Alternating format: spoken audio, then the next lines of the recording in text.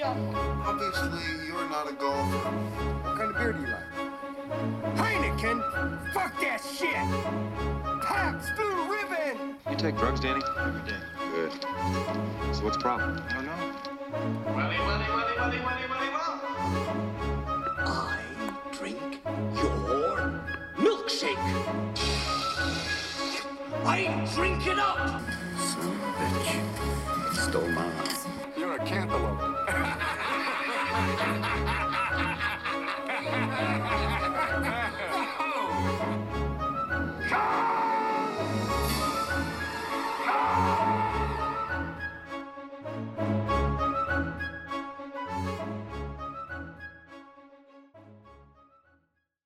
Welcome back to a brand new edition of WTM Watch This Movie. I'm your host, Eric Mulder. Eric, he is a bad, bad man. I'm joined once again by Mr. Wolfie T. Wait for the wolf who should be coming directly. Oop. Where'd the rest of that clip go? I cut it off, I guess. Well, there it is. That's Oh, all you need. cited the wolf? Yes, the Wolfman's here. He's in the house. And it is February. In the hizzy for shizzy.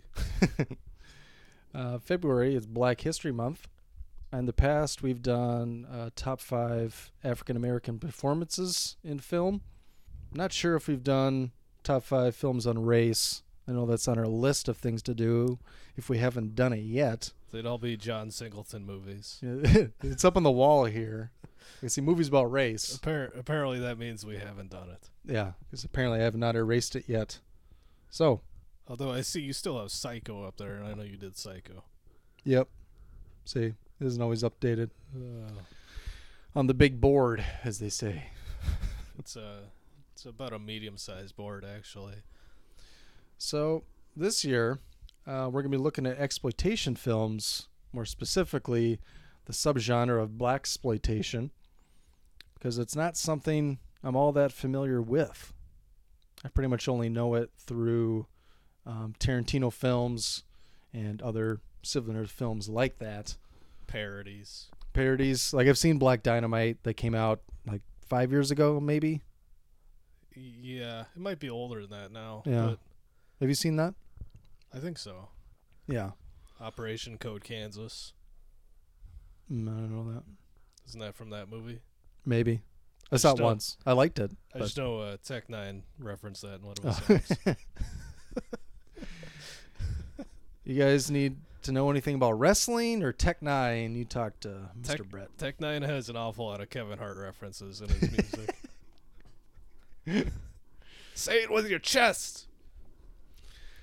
So, since, like for example, Tarantino has a lot of blaxploitation themes and elements in some of his films, specifically Jackie Brown, which we'll be doing at the end of this slate of films. Next, we're going to be doing Coffee today. Next week, we're going to be doing Dolomite. And then we'll be doing Live and Let Die and Jackie Brown. Yeah. If you haven't seen Coffee or Dolomite, you need to go see them. They're pretty spectacular. They're amazing. Well, I haven't seen Dolomite yet, but from what I gather from you, it's amazing. I'm not going to be disappointed.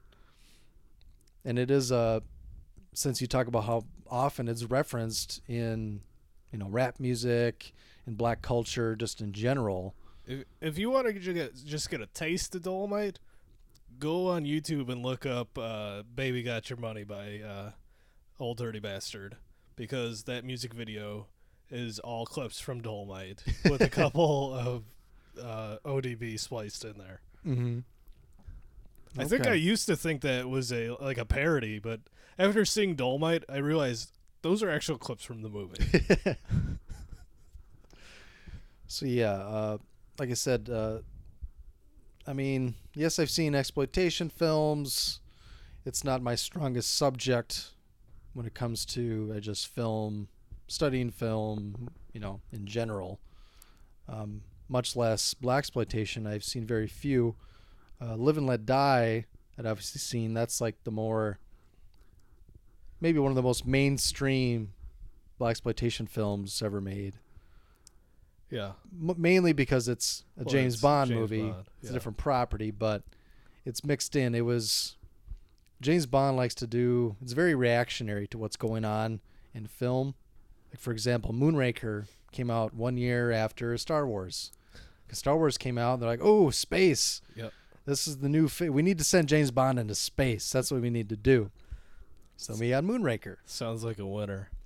And blaxploitation films they were popular. Like a lot of just exploitation films in general in the 70s were very popular. And then we got Live and Let Die out of that. And then we'll be going over a breakdown of Jackie Brown, because that's kind of a more modern homage Yep. to these films. And so we're just kind of broadening my horizons, learn a little bit about the blaxploitation genre. Diversifying your You ever have that? movie Word taste. you can't get. You ever have that? I say that every time I stumble on words. I talked over it. You ever have that? Word you can't get. Little Ron Burgundy. All the time. Yeah. In fact, I'm probably going to add it in the last episode when I think you stumbled on the same word. Easy for me to say. Yeah. I don't know. You just want to get into it? Yeah. Let's do Coffy. it. Coffy. Pam Grier, Pam Grier. Oof. the queen of blaxploitation. There is not enough to say about Pam Grier. She looks amazing in that movie also. She looks amazing in anything I've ever seen her in. That's I mean, true. Jackie Brown, That's she's... God, I forget. Well, first of all, we'll just look up Pam Grier, her birth year. She was born in 49, so she was about 47 or so when she made Jackie Brown. She looks fantastic in Jackie Brown. Yeah. I agree. And obviously looks amazing in Coffy. And she's kind of people call her the godmother of, I guess, blaxploitation. A lot of her films were kind of early on in I don't want to say movement, but in that the trend, the blaxploitation fad. Well, she was probably the most well known, or the most popular. At least for female characters. Yeah. Otherwise, like you mentioned, Rudy Ray Moore is Dolomite, right? Yep. Petey Wheatstraw was another character Rudy Ray Moore played. Okay. The Devil's son-in-law. Shaft. Shaft. That's true. That's probably maybe the most well known or like blaxploitation film, at least for males. Yep. Because I mean, Pam Grier, obviously she's African American, but also obviously a woman. And when these films are coming out, you didn't see stuff like this. No. And she kicks a lot of ass in most Yeah. of her movies. She looks amazing, and yeah, she kicks a lot of ass. So it's kind of like, why wouldn't you watch it? It's like it came out in 2017, and Paul Feig directed it. Yeah, because I mean, Only it's good. for the males, I mean, very attractive, kick-ass woman. Yeah. Something males want to see. For the females, a woman who, Very guess- empowering is the word you're looking for. yes, well, very empowering for women, but someone who, yes, stands up to the man, or not just white men, but men in general. That's right. It's very empowering for women. Very- Her getting revenge. Very feminist, Mm-hmm. if you will. Yes. A black Jane Austen of the 70s. So yeah, let's give a little background first on, I guess we can continue talking about Pam Grier. Like I said, she was known for films like this in the 70s, starting with Coffy, and Foxy Brown, Sheba Baby, Friday Foster. She was in a couple of films before Coffy, but Coffy's the one that really made her a star. For background on more blaxploitation films, I mean, obviously it's a part of exploitation films, which could be, one of them's blaxploitation, another one's like biker films. Like Marlon Brando in The Wild One from '53 was like pretty much the first movie about like a motorcycle gang. And that led to a huge rush of motorcycle gang movies in like the late 50s and 60s. Yeah, Oh, you look- you I had haven't something to seen say. any of those. Okay, yeah. But you know, there's a lot of them where they would stick to genres, but they would mix genres a lot. It's like with Coffy, it's action, it's comedy. There's a lot of sex in there, so yeah, sexy. I guess like by today's standards, I wouldn't say it's NC-17. It's just boobs, but there's a lot of boobs. There's a lot of boobs. It's like the 80s cranked up to 11. Yeah. And they don't waste an opportunity to show you some titties. Mm-hmm. Anytime they could fit it in there, they fit it in there. Yep. So, like we said, there's biker films, there's just car films, there's cannibal films, horror exploitation films. There's a lot of stuff that are, I guess, a lot of subgenres within that genre. Would you call the car a car exploitation film? I think so. In fact, there's a reference to the car damn near at the end of this, even though this came out before the car. But we'll get to that later. So let's get back to Coffy. If you don't know about the car, it's a movie about a car that terrorizes a town. Kills people. It's fantastic. So, Coffy from 1973 is directed by Jack Hill, also written by Jack Hill, starring Pam Grier, Booker Bradshaw, Robert Duquy, William Elliott, Alan Arbus, Sid Haig, who's awesome in here. It's great to see Sid Haig and stuff. Lisa Ferringer, John Perrick. We'll give you some character names as well. Pam Grier plays Coffy, the title character. Booker Bradshaw is Howard Brunswick, who's kind of her politician boyfriend. He's a city councilman who's about to run for Congress, who is dating Coffy. Robert Duquy is King George, who's a pimp and a pusher. Is his own theme song. You'll hear all about it. Hey, he's a super pimp. He's fucking awesome. That he is. William Elliott plays Carter, who is a friend of Coffy's. He's one of the. He's a policeman. And he's like the few straight policemen in town. He's not a crooked cop like all the other ones. He's like the only honest cop in town. Yeah, basically. He's like, what was that character from The Toxic Avenger? Everybody knows that he's an honest cop. You don't have that clip anymore, do you? No, I don't. Ah, shit. The one time it would fucking fit. Everybody knows he's an honest cop. We have Alan Arbus as Arturo Vitroni. He's like another mob guy who's kind of above King George. Yeah. He's kind of running shit in town. He likes his women exotic and submissive. And we found out he's in cahoots with Howard Brunswick, Coffy's boyfriend, politician guy. Sid Haig plays Omar, who's kind of like he's a goon. Yeah, he's like the big henchman for Vitroni. Vitroni's henchman. And he is looking svelte in here. He is intimidating as fuck in this. He's in pretty good shape there, yeah. He's pretty jacked. Especially after you've mostly seen him as Captain Spaulding with his fat gut hanging out. That's another connection with Tarantino's films. Obviously, he had Pam Grier in Jackie Brown, but Sid Haig was also in there, and he's also in Kill Bill Volume 2. I believe it's 2. He works at the titty bar that Michael Madsen's. I don't remember. That Bud plays in. I've only seen it one time. I don't remember. He's a bartender. But anywho, yeah, Sid Haig is great every time you see him, and he's in a lot of these blaxploitation films in the 70s, especially Pam Grier's. It's pretty much looking at all hers. Sid Haig's in like all of them. So they were pretty collaborative in the 70s.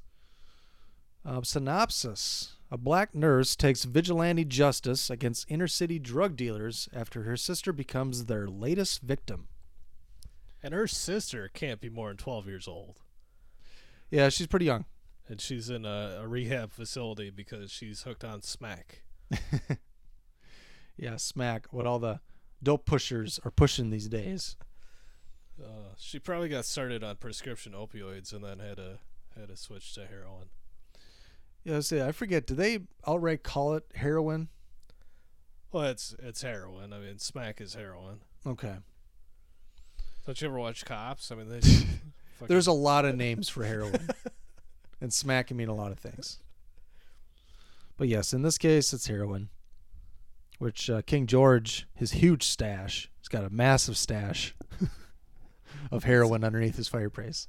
It actually wasn't that big. Yeah, it was a little pill bottle full. It's ridiculous. All right. Now, would you like to go through the synopsis here? We'd use the one from Wikipedia.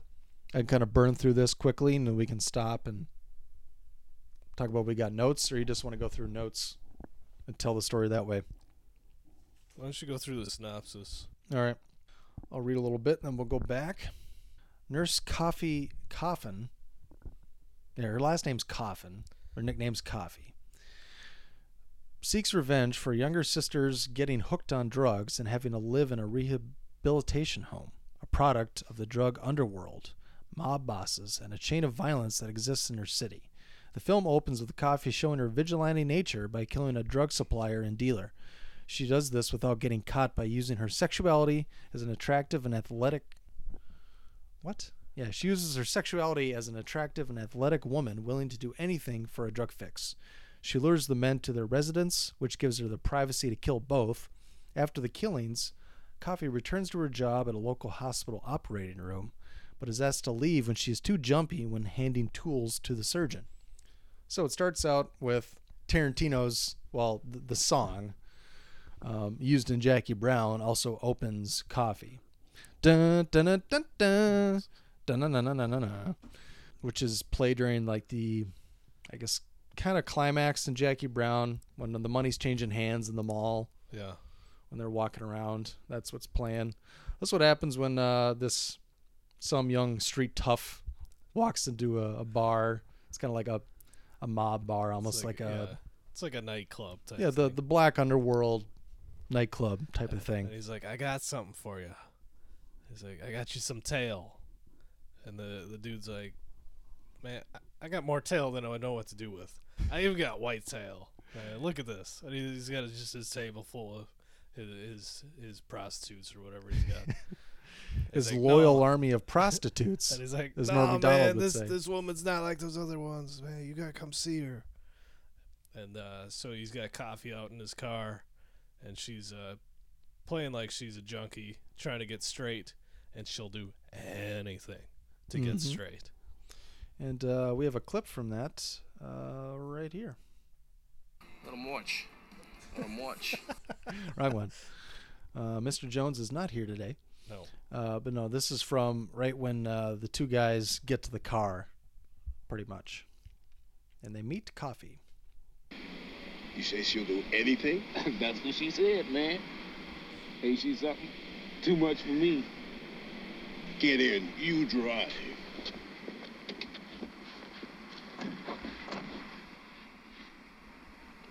Well, honey, you're with friends at last. We're going to straighten you out for sure. You know just the words that turn me on. And I know what you want too, and you're gonna get it. Let's go to your place, Grover. You can have the leftovers. No, man, I just want to get high and watch. So basically they agree that she's too much for just one of them. But Grover, he just wants to get high and watch. You can have the leftovers. It ain't no fun if the homies can't have none. Yeah, I do. It was kind of jarring to like hear that at the beginning, because they're just like, these women are throughout the film. Women are just obviously seen as objects pretty much the whole time. They're either, prostitutes, or they're just like hooked on drugs. Yeah, pretty much every woman you see, except for Coffy and like another nurse, pretty much. Yeah. And so it's just like, I just want to get high and watch. You're like, wait, what? Yeah. And then he's just talking about... Have you seen Pam Grier? Yeah. And he's like, oh, she's way too much for one man. Like, really, dude? Oh. And then they get back to, I guess, his place. Yeah, I don't know what the pusher's name was. Grover was the other dude. Yeah, as you Grover heard in was the clip. the guy driving him. Grover, let's go back to your place. So she basically starts to undress, he starts to undress, and then she pulls out a huge sawed-off shotgun. Yeah. And then she does this. This is the end of your rotten life, you motherfucking dope pusher.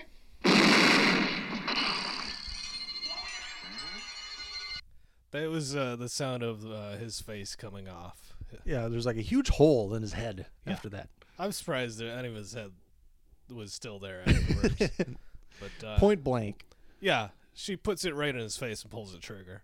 It's pretty ruthless and pretty badass. And then Grover's in the bathroom shooting up, and she goes in and she's got a needle of something that's lethal, whatever. And well, she basically just makes him overdose. Yeah. So because he already injected himself in heroin, she's like, do it again, do it again. It does it 2 or 3 times total. And she shoots him up again, yeah. And he does OD. They find him dead later. Mm-hmm. Or at least when she goes back to the hospital, her cop friend Carter is talking about how they just found this drug pusher and his dealer dead in their house or their apartment or whatever.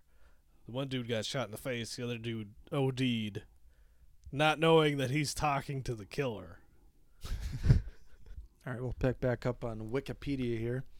The film introduces Coffy's police friend Carter, who used to date Coffy in their younger years. Carter is portrayed as a straight shooting officer who is not willing to bend the law for the mob or thugs who have been bribing many officers at his precinct.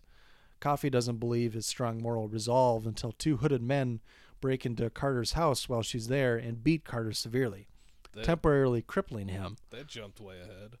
Yeah. This enrages Coffy, giving her further provocation to continue her work as a vigilante, killing those responsible for harming Carter and her sister. Well, before that, we meet Coffy's actual boyfriend. Yeah, I would say this is right here if you just want me to read that part. Coffy's boyfriend, Howard Brunswick, is a city councilman who appears to be deeply in love with Coffy at the beginning of the film. Coffy admires Brunswick for his body, as well as his use of law to solve societal problems. She's very happy when he announces his plan to run for Congress and his purchase of a nightclub. The two share a passionate love scene in the first part of the film. Yeah, that's where it kind of ended a little weird because they're kind of sitting there and she like dumps a glass of wine like on his junk and then just starts going to town. Yeah, then she's got to suck it off. Yeah, and they're like, but they don't mention it. Like she just does it, right? Because like they're talking like they're gonna fool around, and then I think they just got done having sex, and then they were talking, and then they go have a cocktail, and she just pours hers in his lap, and then her head goes down, and then they cut to the next scene. It's like, what the fuck? You just put red wine over my carpet? He has a nice house. I'm not sure what kind. Right on the beach. I'm not sure what kind of liquor it was. I don't think it was wine. It was something else, a martini or something. Yeah, it was a little weird, but still funny. I did make note of that also. So, but yeah, we're introduced to Howard Brunswick. He's at the club with, was it a fellow councilman, or I don't know who that other guy was, to be honest. He's either another councilman or a middleman between him and Vitroni. I like to call him Arturo. I'd like to be on a first-name basis with him. Now, Vitroni, that sounds like an Italian name, but it seemed like they were going with like a Jewish stereotype for that character. That's what it seemed like. I think he was Italian, but I don't know. It seemed like, I was like, is that like a racist like Jewish stereotype in like the 70s maybe? Because he had curly hair, almost like a afro. He had like a mini afro. He had a bit of a Jew fro going. Yeah. I don't know. Maybe he was Jewish too, but he was definitely Italian. Yeah. Yeah. Regardless, but we can talk about Howard and his friend are talking business at the club there. I think you got a clip for that, don't you? I do have a clip for that. All right, here it is. Howard, I think your interest in this place goes a little beyond just sticking your nose into those books once in a while. Reuben, you know I never mix business with pleasure. Except in a ratio of 3 to 1. When I was a cop on the east side, I had the same ratio. Only the other way around. Well, I didn't say how I mixed them. What the fuck does that mean? Yeah, I have no idea what that means, but it sounds fucking cool. Yeah, they're having like a little, I guess, quote unquote business meeting, but they're at like it was like some sort of a strip club. There was a topless dancer right next to their table. Yeah, but she was like enclosed in like fire around her feet, like on rocks, almost like she's on a pedestal surrounded by fire, but she wasn't moving around, shaking it in front of people's faces or giving lap dances. It was classy. It was a sit down restaurant with naked girls dancing. She did have a G-string on, so it was, it was classy. Yeah. Bottoms up. And then, Coffy shows up, and then they go have their passionate love scene. But yeah, it's 3-to-1 ratio. What does that mean? And what does it mean when the guy says he had the same thing but the other way around? Yeah, when he was a cop. It was a 1-to-3 ratio? What does that mean? Yeah. Maybe folks at home can help us figure it out. I think it's one of those lines that sounds really fucking cool, but doesn't mean anything. Yeah. It's probably what it is. Next. Is that all you had on that little section? Yep. Or actually, I take that back. When they were at the club, there was a dude who had one eye watching them. And yeah, the most conspicuous person in there. He had these big ass thick glasses, and one of them was blacked out. One of the lenses was blacked out, and there was a waitress taking pictures of people, and she kind of got the one-eyed dude in one, and he went in the dark room to confront the waitress. Did he hit her? He threatened to hit her. Yeah, he threatened to cut her tit off. Oh, that's Remember? right. That's he took right. out a knife he ripped her top open, which happens about 3 dozen times in this movie. And then he put his knife up to her titty, and he says, "Give me the film, or I'll cut it off." Yeah. And she gives him the film. Just another great example of how men treat women in this movie. In these films in general. Also of note, we talked about, she's over at her friend Carter's house, and 2 hoods come in. It's Sid Haig and. Well, they were in ski masks. They're in ski masks. You don't know it's them. Couldn't tell. But yeah, that was Sid Haig, right, and another henchman. Probably. But he gets a phone call from his cop friend to see if he's in on, taking some drug money, and he turns it down because he's a good cop. He's an honest cop. And about 10 seconds later, there's 2 masked dudes breaking down his front door, and then they come in and just beat the shit out of him with baseball bats. Mm-hmm. Slap Coffy around. Yeah. She tries to step in, takes a backhand, and then they beat Carter with baseball bats a little more. Mm. And then they realize they should probably get out of there. But before they leave, one of them has to molest Coffy. Yeah, he just as he's walking out the door, he just turns around, reaches over and tears her top of her shirt off. Yeah. And rubs her breasts a little bit, and then just leaves. Yeah. And it's what he just had to add that in. There wasn't enough scenes with Pam Grier naked. He just had to throw another one in there. I think he took his gloves off to do it. Did they have gloves on? I don't know. But yeah. Maybe I made that up. But yeah, he had to stop to cop a feel, and then he made his way out. Yeah, regardless, women and Pam Grier in general are just treated like shit in this movie, and it's pretty great when everyone gets their comeuppance, because they all do. Yep. So let's move on here. Coffy's next targets are a pimp named King George, who is supposedly one of the largest providers of prostitutes and illegal substances. substances in the city, and mafia boss Arturo Vitroni. Coffy questions and abuses a former patient of hers who was a known drug user to gain insight into the type of woman King George likes and where he keeps his stash of drugs. This is the first scene where Coffy brutalizes another woman and shows no remorse because the former patient is using drugs again and thus a societal deviant. Coffy quickly goes to a resort posing as a Jamaican woman looking to work for King George. So, she goes to a former patient's house who was in the hospital because her face was cut up, and she helped her stitch it back, pretty much. Yeah. And she's asking questions, and apparently she's a lesbian. Her lover's not there at the moment. I don't know if she's a lesbian, but I think that other lady was her pimp.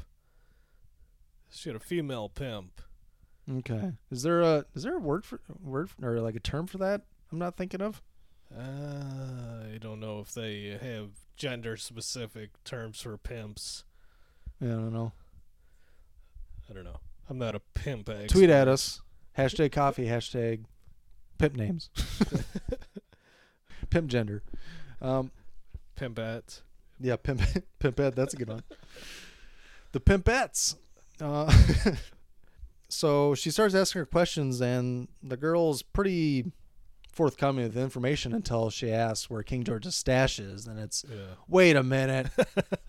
You get out of here. I'm going to get in trouble, yada, yada, yada. They start fighting. She takes out a knife. Coffee breaks a big bottle. Yeah. It's like, don't fuck with me. You have no idea what's about to happen to you. And she's roughing her up when her, we don't know what, girlfriend, pimp. I think it was a pimp. Whatever, she comes in. Starts, berating her while she first... I leave for 30 minutes and you're doing this shit. Yeah, you white trash. And she even uses a racial slur describing Coffee, even though she is a black woman as well. She starts to fight with Coffee, but Coffee gets out, and she just changes her focus to the other girl. So the patient actually says, she was talking about how she got cut, and she's like, I should have never called King George the N-word. But she actually says it. Mm-hmm. I was like, yeah, probably not. Yeah. And she's telling that to Coffee, like, yeah, I probably shouldn't have called him the N-word. It's like, yeah, probably. It's like, first of all, he's already your pimp. And second of all, you probably shouldn't piss him off any more than you already do by not bringing all the money that you should be. Yeah. You're not bringing enough money in, bitch. It's like the last thing King George needs is a mouthy and racist prostitute.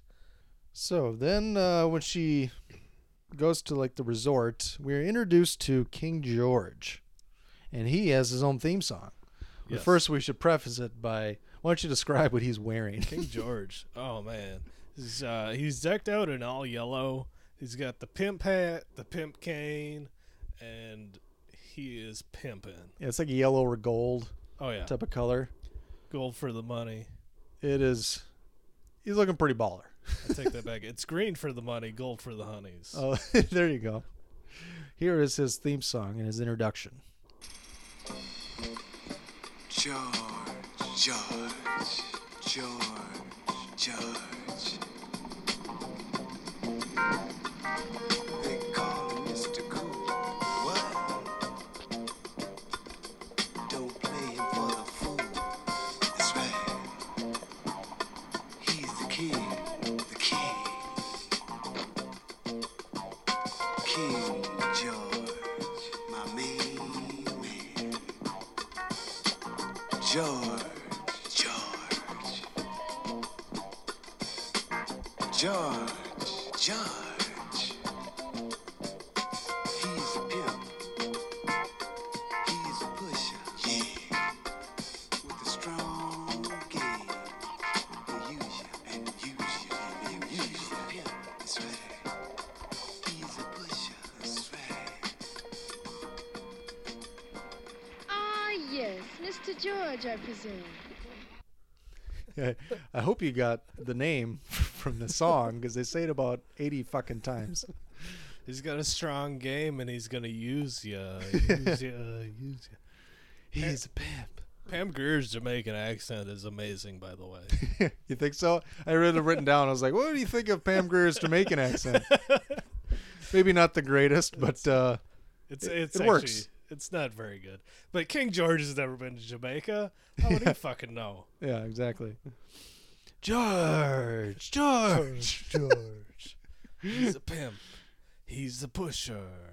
It's pretty funny how game. Yeah, they just like all the exposition is just like in songs.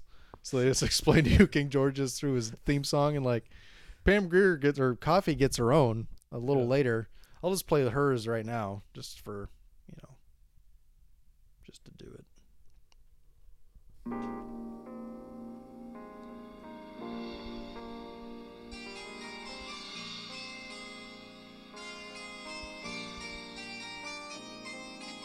Coffee, baby, sweet as a chocolate bar.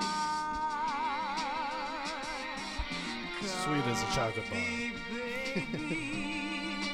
No one knows who you are.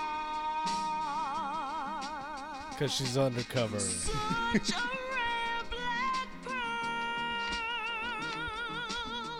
in a great big world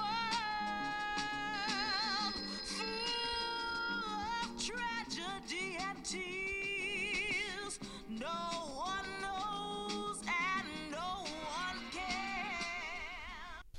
Yeah, I didn't do the whole song, but It pretty much sums it up, though. yeah, it literally tells you what happened throughout the whole movie up until that point. Full of tragedy and tears, which is, yeah, her life. Yeah, that's it. That's her life. But yeah, it's funny. I was just like, in case you forgot, here's what we've been doing the first hour of the movie. Here's a recap. And the woman you're looking at right now, her name is Coffy. She's sweet like a chocolate bar. So they're introduced. Well, they introduce themselves to each other, and he brings Coffy back to his place, back to his lair. And we meet several of George's women. He's got a phone service, actually. Like he's got a receptionist that takes orders, and a receptionist that's not even a prostitute. She just hooks up other prostitutes, and she's a good-looking woman. Yeah, she takes the orders, and then she sends the girls out on their quests, out to meet their man. All right, let's get back into the story here. George is quickly interested in her exotic nature and asks her to come with him back to his house to experience Coffy himself first. One of the prostitutes returns from a faraway job and gets disgruntled and jealous when seeing George taking such a liking to Coffy. Well, she was George's bottom bitch. It's her man, and I got a clip from that. She's telling him how, the guy was paying me $1,000 just to be seen with him during the day. It was, I need some loving from the only kind of loving I can get from my man. And then she meets Coffy, who goes by the name Mystique. Who's this? Meg, I want you to meet Mystique. Miss Dick. What kind of name is that? It's Jamaican. She's going to be a big asset to our organization. Now, look, why don't you run in the other room and get yourself a cup of coffee while I check her out? Check her out? What do you mean check her out? What's there to check out? It's business. Now, go on in there and get a cup of coffee. It's for the big man. Big V. Big V.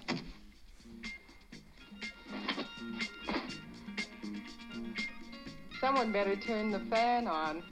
I think the temperature's rising. Cindy, love, this one's for you. Oh, no. Not the fat man again. That one at the end, she had like a whole bunch of like sores on her back that they're... Oh, I must have missed that. I don't know what they're doing, because the one girl was like putting ointment on it or something, and she's like, just stay off your back for like 2 weeks. I was like, okay, that's what she was doing. I thought those two were together, lesbians, because she was rubbing them, and then like she's like, oh, I gotta go. She kisses her goodbye. She's got to go to her job. It might be, but it's just a blowjob at some guy's office. Okay. But I don't know. She had like some open sores on her lower back, and I don't know what they were or what they're from. But do you get sores from syphilis on your back? Isn't that I don't know. something to syphilis? I think it has something to do with syphilis. I don't. It may be. But she got it bad. But she had to go. She had to go service the fat man again. Apparently. Yeah, I love the. It goes along with the 3-to-1 ratio. It's like these people in here. They aren't the greatest actors, and when they say these lines, like they're supposed to be funny, like they say them like they're hoity-toity, like 3-to-1 ratio. Yeah. Somebody better turn the fan on. I think the temperature's rising. It's so fucking funny because they're just like in just a harem of prostitutes in some brothel. I'm not convinced it was supposed to be funny. I just think it was they got some low budget actors who, Yeah. you know, and they couldn't do a lot of takes, probably. Yeah. Budgets were not big for these. Spent mostly on special effects and, I mean, somewhat actors, but, I mean, there's not, in these films, there isn't a massive cast. I mean, there might be a lot of people, but a lot of them are small roles. Yeah. Probably people who don't have a lot of experience in the movie industry. I mean, Carter, when Carter gets hurt and he's in the hospital, that's pretty much the last you see of Carter. Yeah. So he's in there for like 20 minutes, and then he's like... Well, they out. turned him into a vegetable. The Pretty doctor much. said he might be able to use the bathroom by himself again, but that's about, you know, the extent of his recovery. Mm-hmm. Yeah, but she's like, this is Mystique. Mystique. What kind of name is that? Jamaican. It's for the big man. Big beef. Big V. I love King George. He's hilarious. It's for Big V. I thought he said big beef. No, I think he said Big V for Vitrione. Or Vitroni, whatever his name was. Okay. That would make sense. Yeah, Vitroni. So the next thing I have is that Coffy switches out, or she gets into King George's stash, and she switches his smack with some sugar. Well, let's talk about his stash. What's going on with his quote-unquote stash? It's a pill bottle. He's supposed to be King George, you know, the top, you know, heroin pusher in the city. He's got maybe 2 grams. I was like, what the fuck? I was like, even if that's uncut, you're going to cut that into Right. double. So you have 2 pill bottles of heroin. Right. So you can sell that to about, 8 people, and then you're done for the week. That's your stash that he meticulously hides underneath his fire. He's got a nice little pad there. Yeah. It's like a fireplace with... It's like in a cigar box in the ash of the fireplace. Yeah, there's like a metal slate. It's like a tray false filled bottom with almost. ashes, and then he had I don't even know if it was it looked like fake wood. It's like yeah. a When stand they, with some I'm fake guessing it wood was a on gas fireplace where they Yeah. had the fake wood, like the rock wood, Maybe that it would, fire would come up through, make it look kind of real. Yeah, so you had like a cigar box buried in the ashes, and then he had like I don't know, Pill bottle. Yeah, like maybe a couple grams of heroin. Like I was so confused. I was like, God, I hope Brett can explain this to me because he doesn't seem like much of a drug pusher. I heard the song. He's a pusher. He's a pimp. I see the ladies. I don't see a whole lot of stuff to push. maybe it's like Dog Day Afternoon where she got in there after they came and cleared out the vault. Yeah, perhaps. But You know, he just cleared out his stash and put it on the street that afternoon, and then she got the leftover. so then they, after they get down, because the next scene is just them two getting down, right? I don't remember. Pam Grier undresses. Then King George comes in. He undresses. Okay. And then they head to... I didn't write that down. The next thing I have is the little party downstairs. Is that with the cat fight? Yes. Okay. Yeah, that's where we're going to next. There's a party that they're attending. all the prostitutes are there. King George, some of his men, and also Vetroni's there. Yep. With his his crew, and it's a nice little party. But the bottom bitch isn't still too happy about Coffy or Mystique. Mystique. And she wants to embarrass her a little bit, so she pretty much gets the waiter to go over to her with these like ice cream kind of drinks, like red. They looked like fruit and like ice cream and like booze. Yeah, I'm not sure what it was. But she basically just clears out a whole tray onto Coffy. It's pretty obvious she just did it on purpose. She said, "Oh, I'm sorry." Yeah. And Coffy plays it off like, accidents will happen. Actually, I think that was her excuse to go up to George's room to get the stash. Yeah. That's what she used because, there's shit all over her dress. And it's like a white dress. And like the one strap had popped off, of course. Well, the girl just like ripped it because she was pretending to help wipe it off or something. Yeah. But and so she changes a little bit, but she steals the stash. She goes in the bathroom and then she gets prepared for this. Yeah. And this was a little fun fact. This was her idea to do it. Pam Grier's idea on set. She's just like, why don't we do this? Where she put razor blades in her head, in her hair. Yeah. She's wearing like an afro pretty much the whole movie, but in this scene it's a little different. Yeah. It's a little more tied back maybe, but it's still, poofy, I guess, kind of, but more of a wet look, but stuff you could hide razor blades in. So she sticks a bunch of razor blades in her hair. Yeah. Knowing that I'm going to fuck this bottom bitch up and she's going to fight back by grabbing my hair, and that isn't going to turn out too well for her. It's about to go down. So she comes back in and all hell breaks loose. And like I was talking with Brett off air, we're thinking maybe this might be the movie that led to the fantasy or stereotype of people wanting to see catfight between two women because they might see a boob pop out. In fact, I'm thinking of a movie right now of them explaining like, what's your infatuation with girls fighting? And they're like, a boob might pop out. Can't think of what that's from. I think they did on Seinfeld. Maybe.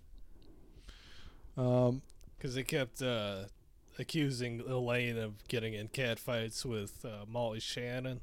Oh, okay. Yep. What is men's infatuation with catfights? That might be what it's from then. Yeah.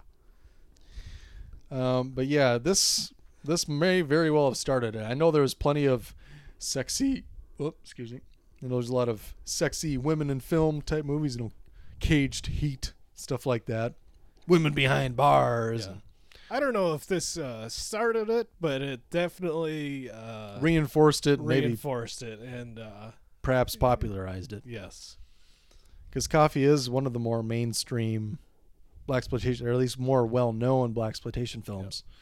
So a catfight breaks out. And all the titties come out. All of them. There's at least 6 women involved in this, and every one of them gets their shirt ripped off by the other women. That's like Coffy's main move, is just ripping their top off.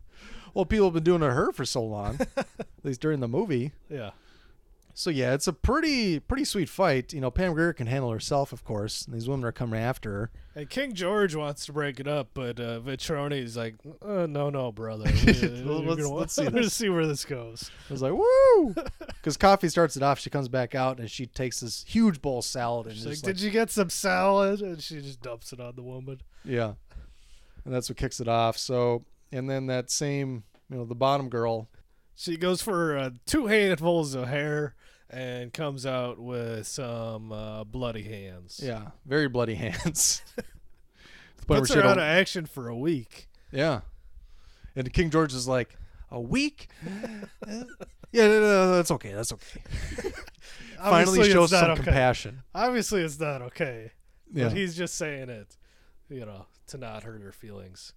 But she wants some loving from him anyways, and he's like, yeah, this is all like right after maybe later the fight, pretty much like the next day. She's got a black eye, her hands face are is all wrapped up, she's all tore up, mangled. Yeah, she's not selling anything for the next week. Yeah. How long have you been on commission? About a week. And he's just like, yeah, that's fine. Okay. She's like, but I need some loving from you. He's like, maybe later. Yeah, because in the meantime, like we said, Vetroni is infatuated with Coffy after seeing the fight, and he wants some of Coffy. Yeah. He has very discreet tastes about what he likes from women. He likes to have them come to his place and crawl around on the ground, and where he might whip them or kind of just treat them like dogs or animals. He spits on them. And, yeah. In the case of black women, we'll berates them with slurs and whatnot. Yeah. Which he does to Coffy when she gets to his room. He gets right into it too. Like he's very nice when she gets there, but once they get into it, he doesn't hold back. And she doesn't sleep with him because she's trying to kill him. Well, she pulls a gun on him. Yeah. Before they get to that point, but Arturo's a smart man. He sees it coming. And his two goons put a stop to it before she can pull the trigger. Yep. I'll pick it up right there. She lies and tells Vetroni that King George ordered her to kill him, which makes Vetroni order George to be murdered. Vetroni's men kill George by dragging him through the streets by a noose. So I'm going to stop it right there because that scene is pretty crazy. Omar, so Sid Haig, shows up with another henchman guy. Yeah, I forget what his name was. But the other guy was the one that sniffed out Coffy's plan to kill Arturo. Okay. And they come to pick up George, and George thinks it's like it's because I think they were going to meet anyways to talk business, but he thinks he's going to be rewarded because Coffy is such a amazingly beautiful woman and crazy and bad, yada yada yada. Yeah, he didn't expect Omar and the other guy to be there, and Omar is sitting in the back of George's car with the gun pulled on him. Mm-hmm. And so George is freaking out, and then he's like, oh, you guys are joking. What a great joke. You guys are so funny. Studs! Then he's just gloating about how great Mystique is, and how much Vetroni is going to be thanking him and rewarding him for such a great find. Mm-hmm. And then he realizes they're not going to where he thinks they're going to. They drive out to pretty much kind of the middle of nowhere. He's like, yeah, this'll do. And get out of the car, and Sid Haig has been talking about, we got a surprise for you. And then the surprise is a noose. Yeah. So I got a new necktie. And he's, what is it called? What does he call it? Oh, I forget. He gives some little stat about it. Yeah. Descriptive something or other. But he puts a noose around his neck, and then the other end of the noose goes into the car, and Sid gets in the driver's seat and hits the gas. And so he starts, King George's running along with the car until he can't anymore. And then Sid Haig's just like weaving down the street, so like the body's dragging and it's like hitting the curb on either side. Yeah. Oh. And then it's in like an alley, and he's hitting boxes and crates and running into everything. And by that time, it's a dummy, obviously. It's obviously dummy, but still it's pretty fun to watch. It's pretty brutal, actually. Yeah, it's brutal. I mean, not fun and like, but like, no, it's fun. It's kind of like Toxic Avenger. A little bit. It reminded me of like that when those bodies get hit by the cars and whatnot. In Citizen Toxic, they do a very similar scene, but in that movie, the character's legs, arms, and body come off, and then he just ends up being a head for the rest of the movie.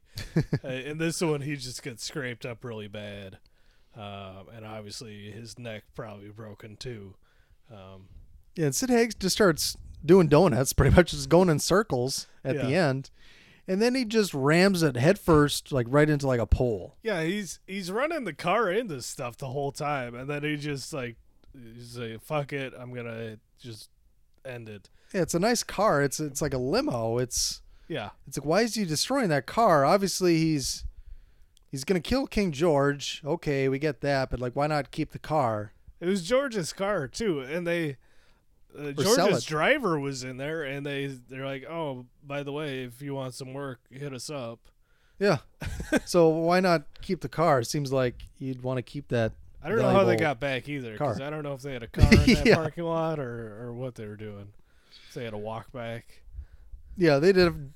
Or they definitely didn't have a car there waiting for them. They drove. They just cut away, and that we assumed they walked back. I'll just finish off the story here, and then we'll wrap it up. Coffy then discovers her clean-cut boyfriend is actually corrupt when she's shown to him at a meeting of the mob and several police officials. He denies knowing her other than as a prostitute, and Coffy is sent to her death. Once again, Coffy uses her sexuality to seduce her would-be killers. They try injecting her with drugs to sedate her, but she had switched those out for sugar earlier. Faking a high, she kills her unsuspecting hitmen with a pointed metal wire she fashioned herself and hid in her hair. Running to avoid capture, Coffy carjacks a vehicle to escape.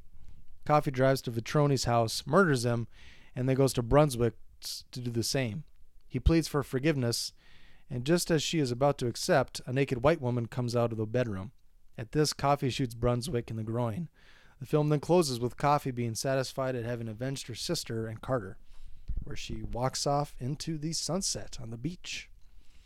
So first off, yes, she is led to Vitroni's place pretty much, or the meeting of Vitroni and Brunswick and some of the police officials, because there's a cop outside that's just, or Brunswick shows up and the cop's like, or he asks the cop what he's doing here. He's like, I don't know, and I don't want to know. And he's like, that's the way it should be, officer. Thank you, yada, yada, yada.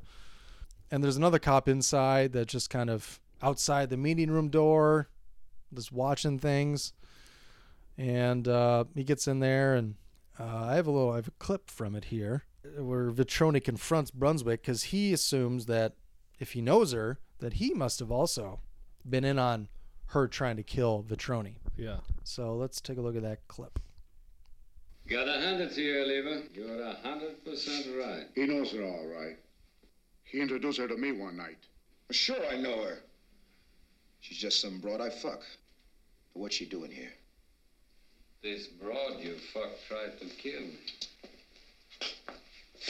That's what she's doing here. She's just some broad I fuck. Yeah, it's a fucking asshole. Like, he turns on her like that, Mm-hmm. And she's just like, what are you doing? Like, what are you doing here? Just some broad I fuck. Another good example of how the women are treated in here. I like, too, that Brunswick, they show him shooting a campaign commercial, and it's all about empowering the black community and, doing everything right by the black community. And then later he's like, you don't believe that shit, do you? Like, I just do that for the cameras. I don't fucking believe that. Let's see. Let's take up the last of my notes here.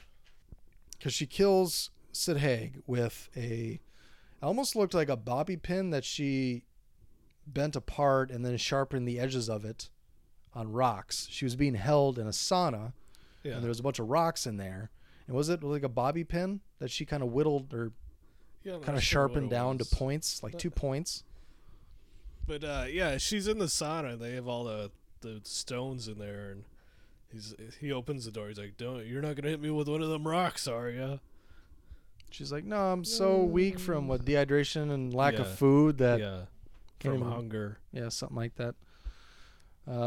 She's playing a little ruse. I just wrote down that Coffy kills everyone. Yeah, because she does. Because they drive her out, they're going to kill her like underneath like an overpass or something like under a bridge. That's right. Sid Haig, he wants to get on some action. It's probably because it was him that molested her earlier when he beat up Carter. Yeah. When he just had to get a cop of feel on her breast before he left. So she entices him like he's going to shoot her up with the heroin, which she had switched out with sugar. Yeah. So she's playing it off like she's high, doesn't know what's going on. So he's like dragging her out of the car over to 100 feet away where he's just going to bang her on some crates or something. Yeah. And then she kind of just hops to and stabs him in the neck with that sharp bobby pins she had in her hair, in the neck a couple of times. Then she runs off, and she gets in that car, and she does like the car, drives to Vitroni's house and just plows right into the house. Yeah. Just drives going in there like 40 miles an hour. That's the way to do it. Then she gets out and blows him away because she gets out and shoots him with a shotgun, right? I think so, yeah. And I think there might have been another cop in there still, one of those crooked cops. Yeah, she just killed everybody. She kills a lot of people. Yeah. And then she gets back to Brunswick's house, and he's, oh, I thought you were dead. And he's starting to try and kiss and make up when the white woman comes from upstairs. She sees her. Was that George's girl, or was that just some other random white woman? I think it was another girl. Okay. Because I don't think she didn't have bruises on her face. Or right. bandages on her hand. Maybe I just think all white people look alike. Yeah, you're so racist, Wolfie T. God. So after she sees him, or her, I should say, he's like, "Oh, you got to understand. I thought you were dead." It's like, you thought she was dead for a half hour? Yeah, that was like 30 minutes ago. Like, how did he even have time to get home and get this going on before she got back? Yeah, I'm guessing she was just there the whole time because he hadn't set anything up with Coffy prior. Yeah. His Coffy was on the down low, fucking around with King George and whatnot. So she shoots him right in the dick, which is pretty fitting. Although I wish they would have been a little more graphic. I was like, she's aiming at his dick, but I didn't see his dick explode. Like, I would have figured that for an exploitation film. Oh. Which is another hallmark, with their... I was okay with the level of graphicness. I mean, in the beginning, you see that guy, a huge hole go through that guy's head from the shotgun. I mean, a lot of exploitation films, it's a lot of blood, it's a lot of nudity, it's a lot of extreme everything, pretty much. That's right. I don't know. Things in bad taste. I don't know how much exploding dick they could get away with in 73. Well, I just didn't need like a dick necessarily to explode, but a squib or something to pop down there. I thought they had some blood. Not much though. It wasn't enough. For how he treated her, I wanted more dick boom. Oh man, maybe she should have shot him in the other head, and then they could have done that too. Yeah, they could have. And then it ends pretty quick. Right after that, she just walks out the door. Well, she doesn't do anything to the other woman. Yeah, she just kind of looks at her and then walks out.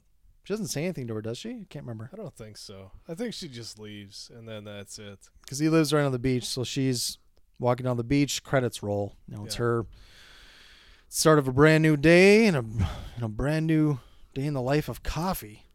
And she's never gonna get caught. Because probably nobody gives a shit because they're all drug dealers. Yeah. Like, oh, this is a favor. Although most of the cops are corrupt, so that's probably a revenue stream that's lost for them. Yeah, she's the Dexter of the 70s, I guess. There's a few fun facts here. Just a couple points of interest from Mr. IMDb. Like we said, that Razor Blades was her idea. Movie was shot in 18 days, apparently. Which makes sense for a lot of these low-budget films. There isn't a lot of time to do it either. Yeah. That's part of the restrictions of the budget. Surprising success of this film forced American International Pictures to fast-track Pam Grier's next picture, Foxy Brown, which it released only 9 months later. So yeah, that's why this one was like the big coming-out party for Pam Grier, and then it was Foxy Brown, Friday Foster, a bunch of stuff like that. Vitroni's home was actually that of Western movie legend Roy Rogers. Body count 10, which is, you think it's a little more, but it's about what they show. Probably, yeah. Because she didn't kill any of them bitches. Yeah. And we're using bitches in the classical term of stable of, or as Frank from Always Sunny would say, whores. Dirty whores. They were prostitutes, yes. And they were kind of bitchy. I mean, they treated Coffy like shit. That they did. Pour some drinks on her, Fighting. They were jelly. Soup's jelly. Closing thoughts about this film. What do you have? I thought it was fantastic. You can definitely see how it influenced Tarantino, like we mentioned earlier. Yeah, I've seen Foxy Brown. Foxy Brown has a similar storyline, but there's not as much action in that one. I would definitely pick Coffy over Foxy Brown if I had to choose one. Obviously, you probably want to watch both just for, comparison's sake at least. But Foxy Brown, she's a prostitute, or she's not. She pretends to be a prostitute, right? To kill people. Yeah. So her brother and Foxy Brown, her brother owes money to his drug dealer, and Foxy pretends to be a prostitute to get in with the drug dealer and get revenge. So yeah, a lot of these films are revenge films. Yeah. Another reason maybe why Tarantino's films have a lot of revenge is a major factor. That and westerns. Yeah. Westerns are mostly revenge stories. But yeah, Coffy is fucking fantastic. I loved it. Figured I would. I love Pam Grier. And that's the thing. I haven't seen her in a lot of things. She's in a lot of stuff in the early 90s, like little bit parts. Like she's in Bill and Ted's Bogus Journey. Yep. And she's in she was actually George Carlin in that movie. Oh yeah, that's right. George Carlin was wearing Pam Grier as a suit that he zipped down at the end. Miss Wardrobe. She was in Fresh Prince. I think she was Will's girlfriend's mom who tried to sleep with Will. I don't know if she was Tyra Banks' mom on the show or somebody else's. She was in Escape from L.A. I know that. Another smaller role. But those are... Escape from New York and L.A. movies are kind of B movies, slightly exploitative. So that kind of fits along with that. But yeah, I'm excited to watch more. I almost went with Foxy Brown for this, but I figured, well, Coffy is kind of the one that started it, I guess. It wasn't her first film or anything, but I think Coffy was it started the the right real choice. Pam Grier train. Coffy was the right choice. How do you take your coffee? Black, like my men. Should have had the airplane reference in here. Yeah, go out and see Coffy. Of course, I'm assuming you have if you listened to all of this, because we ruined the whole movie for you. But yeah, that's what we're going to be doing for the rest of the month. We will be doing our top 10 favorite films of the year, an Oscar preview, that stuff. But other than that, it's going to be blaxploitation. Yep. Dolomite next week. Go watch Dolomite. You will not regret it.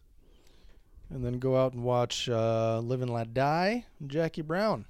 You'll be caught up with us by the end of the month. I'm not as excited about that one, but it's still pretty good.